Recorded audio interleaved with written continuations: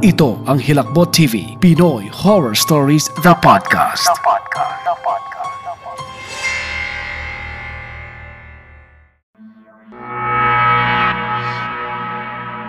Hindi na taliwas sa ating naging kaugalian ang bumili ng mga segunda manong kasangkapan.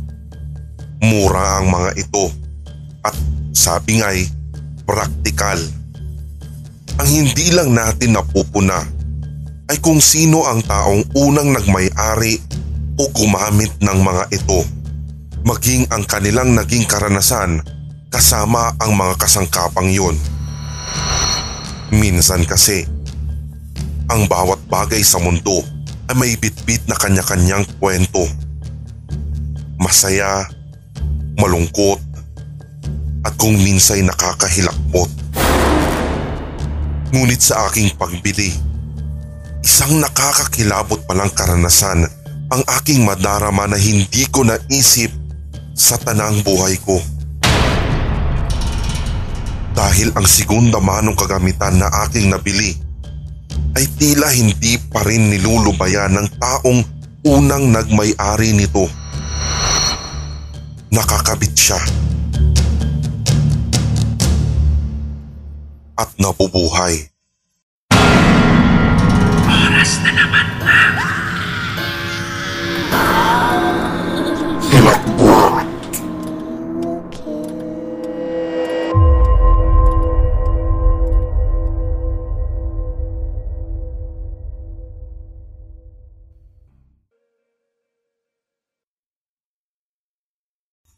Unang buwan pa lang namin ang aking asawang si Manuel bilang isang legal na mag-asawa. Nakabili siya ng bahay sa Laguna at doon kami ngayon naninirahan. Handa naman kami mag-asawa sa maaaring maging gastusin, ngunit may mga ilan lang na hindi talaga swak sa aming budget.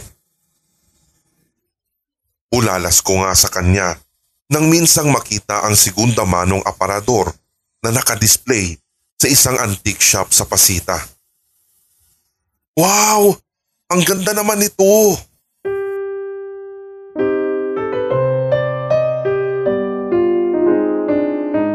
Napamangha ako dahil kahit gaano pa man katanda ang aparador ay masasabi kong nasa kondisyon pa ito at kung tutuusin ay parang mamahaling kahoy pa ang ginamit.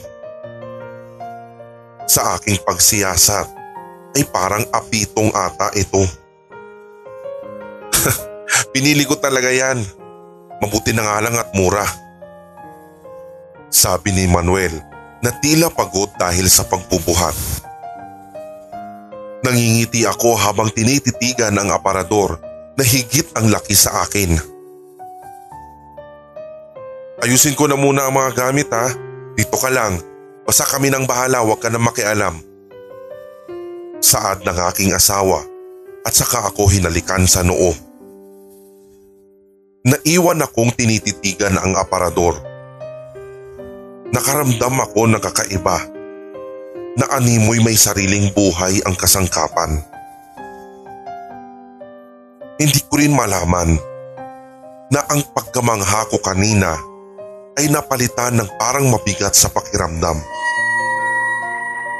Nabigla ako nang bigla ay bumukas ito ng pusa at dahan-dahan. Iginala ko ang aking tingin sa paligid. Nagpapakasakaling may dahilan ang pagbukas ng naturang aparador. Pero maya-maya lang din ay natagpuan ko itong nakasara at tila malayo sa nakaawang na pinto nito kanina. Nagkibit balikat ako at hindi na lang pinuna ang kaninang aparisyon. Sinabi ko na lang sa sarili ko, hindi, baka malikmata lang siguro yun o guni-guni. Tama, guni-guni ko lang yun.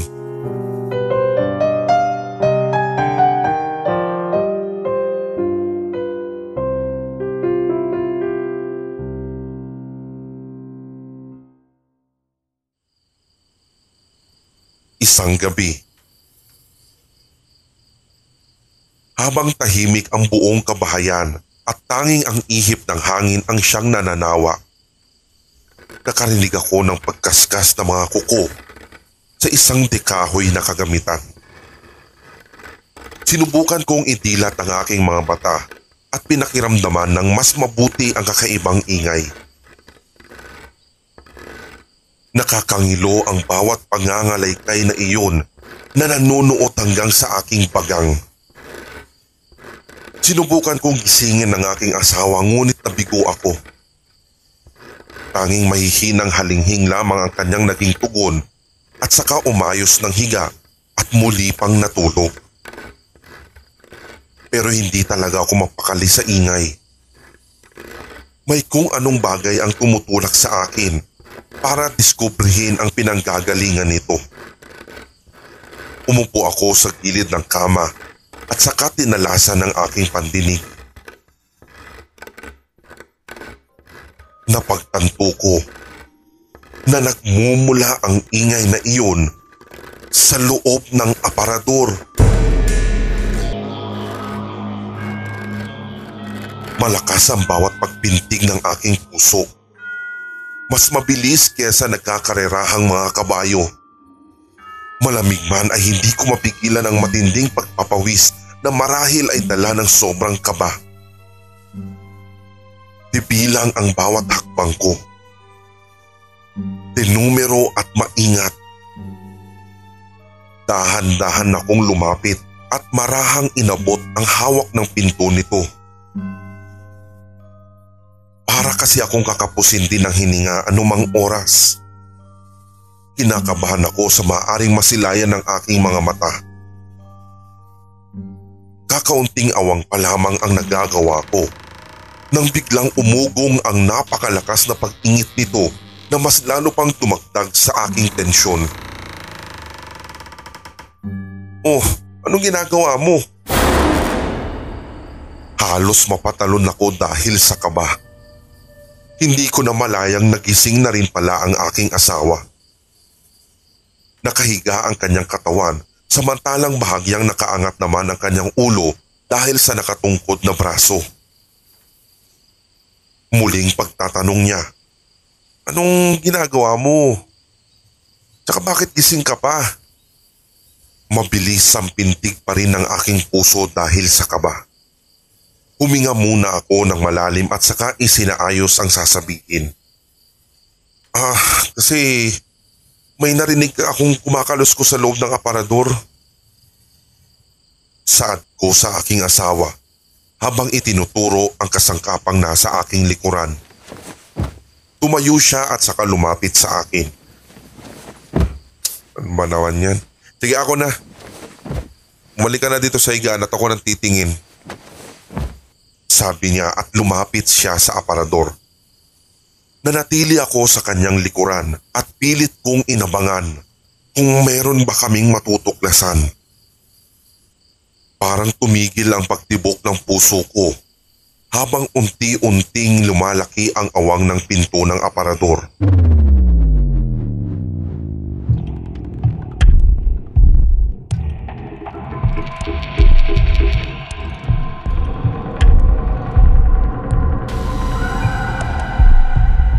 Oh, wala naman eh.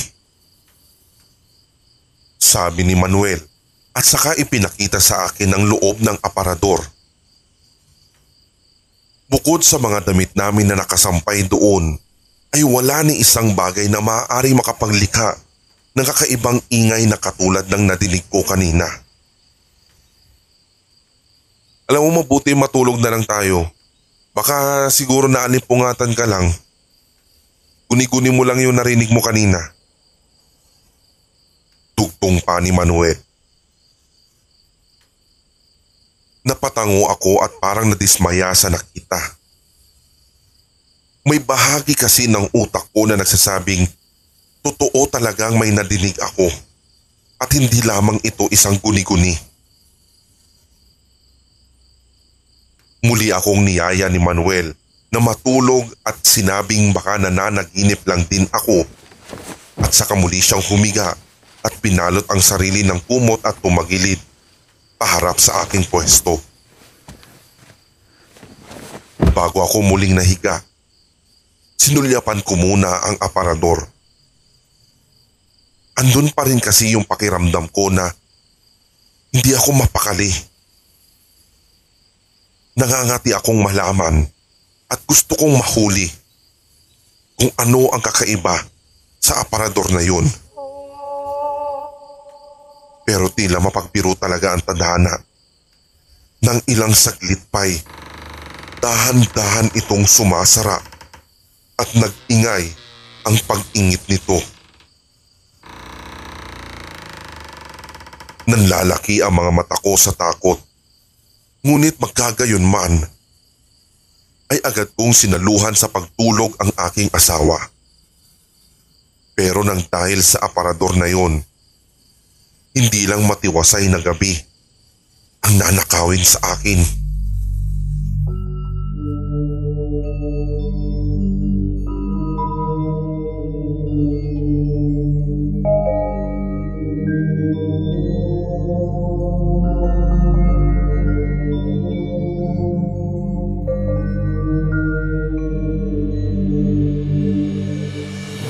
Kinaumagahan, para akong batang ninakawan talaga ng tulog. Bagsak ang aking mga mata at hindi makadilat ng maayos. Panay ako sa pangungunot ng noo. Maitaas lamang ang talukap ng aking inaantok na mata.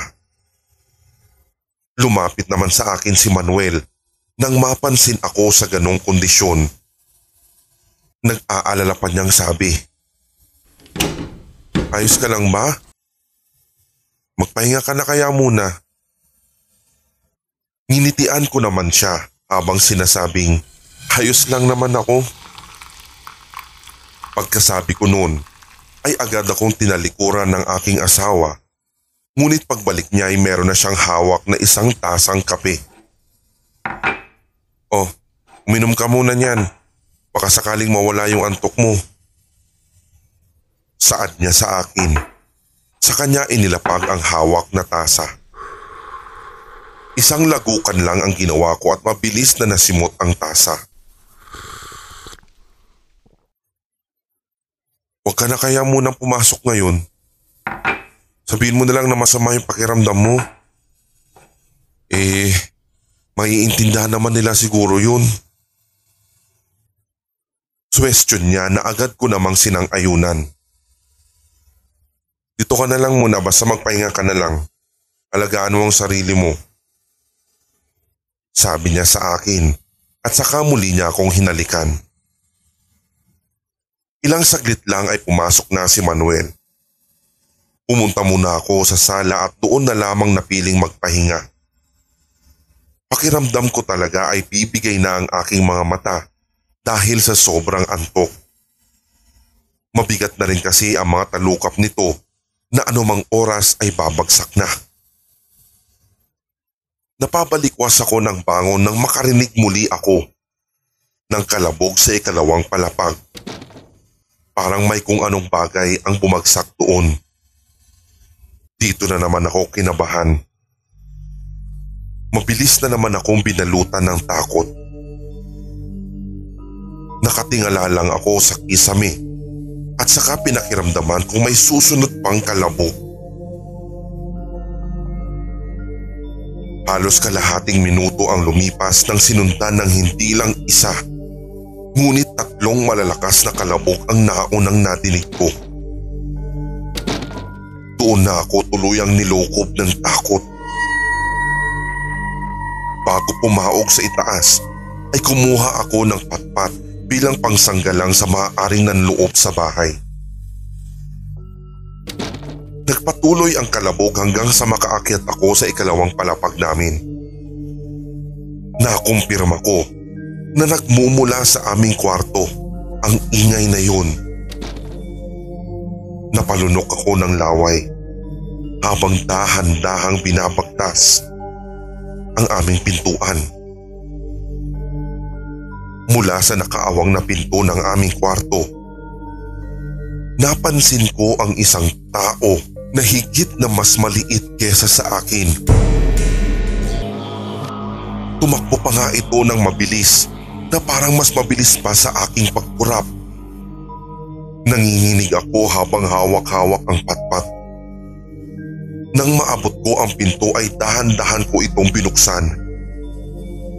Iginala ko ang aking mga mata pero ang taong tinutukoy ko kanina ay biglang nagtago sa aming aparador. Kitang-kita ko kung paano siya lumundag sa loob ng kasangkapang iyon at kung paano din niya isinara ang pinto nun. Muli ko na namang binilang ang bawat paghakbang. At kasabay ng paghakbang ay ang pagtigil din ng tibok ng aking puso. Napagtanto ko na rin na basang-basa na pala ang aking damit dahil sa lubos na pagpapawis. Nang marating ko ang harapan ng aparador, ay hinawakan ko ang magkabilang hawakan ng pinto habang hindi pa rin ibinababa ang patpat. Dahan-dahan ko pa itong binuksan hanggang sa naging mabilis, ngunit bumungad lang sa akin ang kumpol ng mga nakasampay na damit at mga bakas ng paa sa ibaba. Napaatras ako dahil sa aking nakita. Naisip ko kung kanino naman manggagaling ang mga bakas na iyon. Siniyasat ko kung saan papunta ang mga bakas, kung kaya't hinawi ko ang mga damit at nakitang pataas ang mga hakbang. Kinikilabutan ako habang ang tingin ko ay papaitaas rin. Tumigil ang mga bakas sa kisame ng aparador at wala na rin akong nakitang kakaiba. Doon lamang ako nakahinga ng maluwag at akala ko talaga ay nanakawin na rin sa akin ang aking paghinga.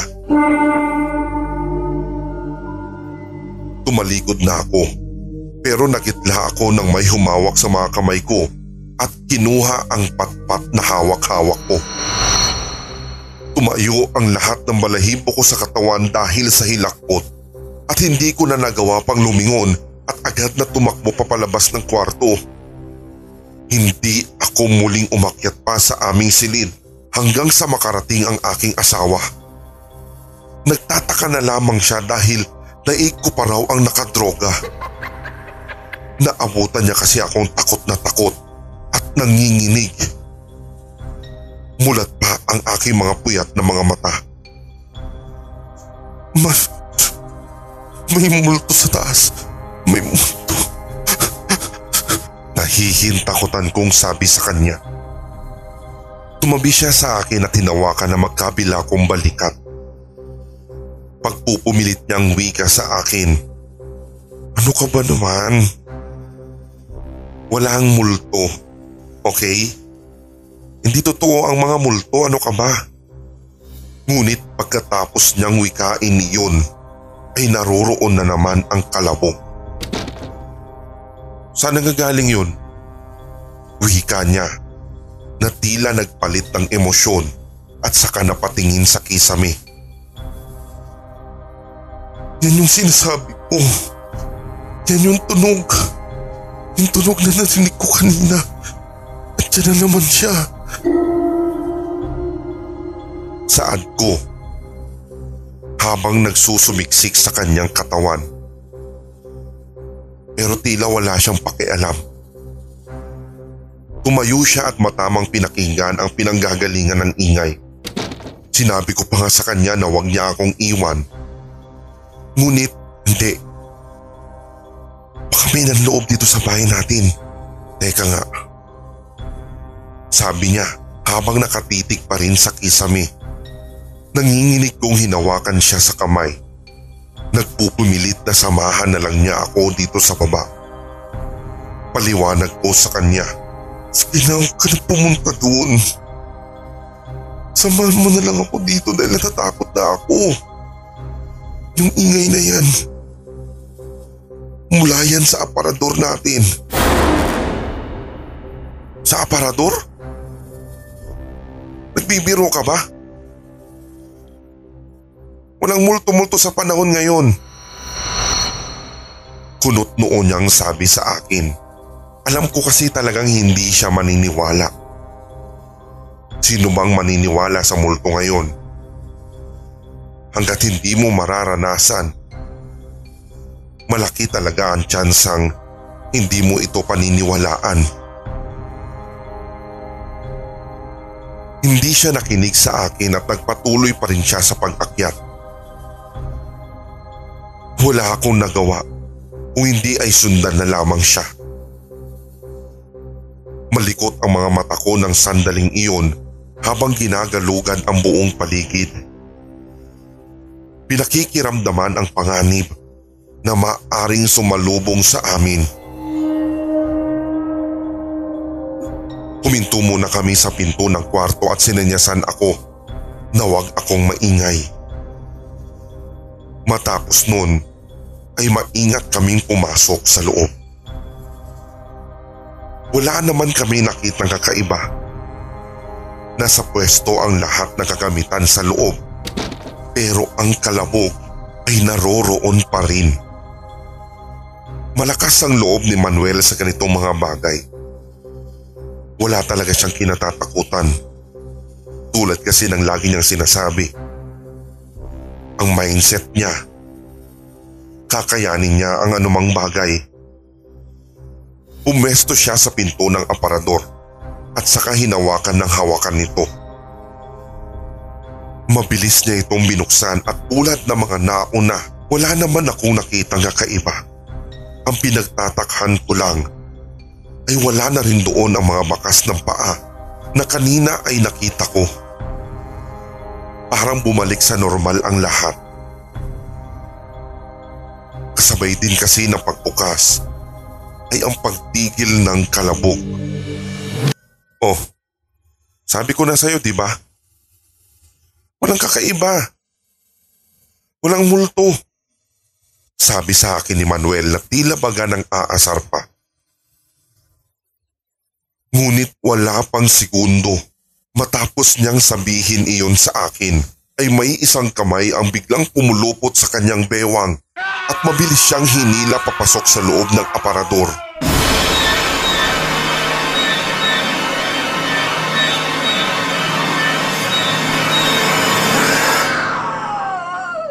Nagkakamali si Manuel. Totoo ang sinasabi ko. Halos hindi ako nakaimik dahil sa sobrang gulantang. Napako ako sa aking kinatatayuan hanggang sa tuluyang magsara ang pinto ng aparador. Napaluhod ako sa sobrang panghihina. Kakambal ng pagkakamali ni Manuel ay ang katotohanang wala na siya. Parang umurong ang aking tila. Parang nawalan ako ng tinig ng sandaling yun. Wala akong nagawa dahil sa sobrang takot. Hindi ko kayang galawin ang aparador dahil sobra ang aking takot ng sandaling yun. Nakatulala ako sa gawin ng aparador. Naghihintay na baka muling iluwa nito si Manuel o kung hindi man ay sana'y kunin na rin ako ng nilalang na nandoon sa loob nun. Pero walang nangyari.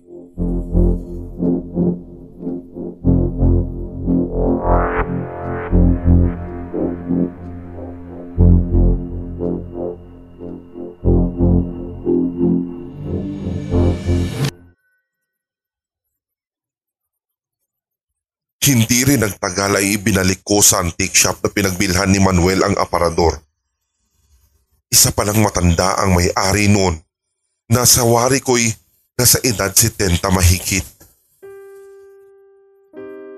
Hiningi ko na lang ang kalahating presyo ng bayad namin sa aparador na iyon at pumayag naman siya sa kasunduan. Nakakalungkot lang isipin na hindi ko na naibalik si Manuel. Masaya sana kami ngayon kung hindi lang dahil sa sumpa ng aparador na yan. Kaya magmula nun ipinangako ko sa aking sarili na hindi na muling bibili ng segunda mano.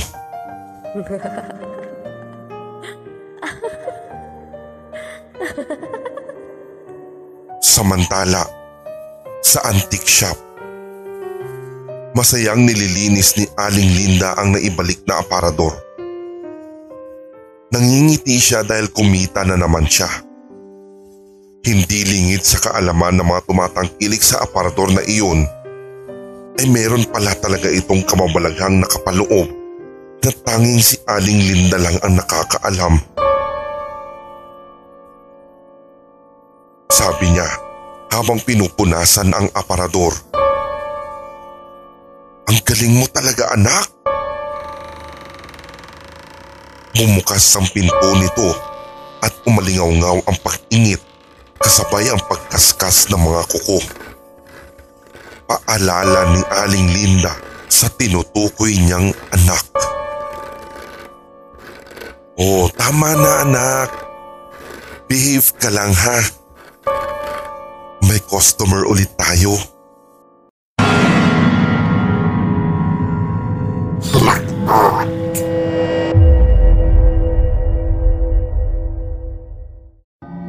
Inyong napakinggan ang tampok nating kwentong katatakutan dito sa Hilakbot TV Pinoy Horror Stories The Podcast. Maaari kang magbahagi ng iyong sariling kwentong kahila-hilakbot sa pamamagitan ng email ricoloco87@gmail.com o sa sindakstories2008@gmail.com.